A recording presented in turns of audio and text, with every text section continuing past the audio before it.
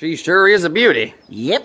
The good people at Plow-a-Luck sent it to me here at the Farming Station channel to show dozens of listeners just what this baby can do. Do you think you actually have a dozen listeners interested in farming? Where the heck did you come from? I hopped a ride on the music bridge. I wouldn't miss this for the world. I thought that was you. Dibble, you're not really going to drive that thing, are you? Sure I am. See? It has this big blade thingy on the back to cut the grass. And looking at that field over there, I would say that the grass is long overdue for a cut. What grass?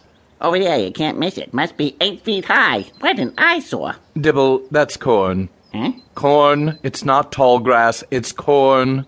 Oh, don't be silly. What kind of dope you think I am? Everyone knows that corn comes in little cans. Are you serious? Of course. Dibble, that is corn. Westbrook, I buy corn all the time in the store. It's always on the shelf next to the string beans. You know, for someone who drives a Rolls Royce, you can be pretty stupid sometimes. Jake, the corn comes in little cans, don't it? You're asking him, the guy who just planted a strawberry tree. You won't be laughing next year when it sprouts lots of strawberries. Okay, Farmer Jake, all aboard.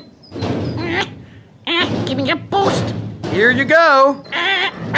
Oh, good. All set. Now what? Ladies and gentlemen, now on the Farming Station channel, I am going to show you how to start up the Plow-a-Luck tractor. And let me see here now. Maybe that button? No, that's not it. That's the choke. What's a choke? It's what every critic in America wants to do to Dibble. Oh, you funny, funny man.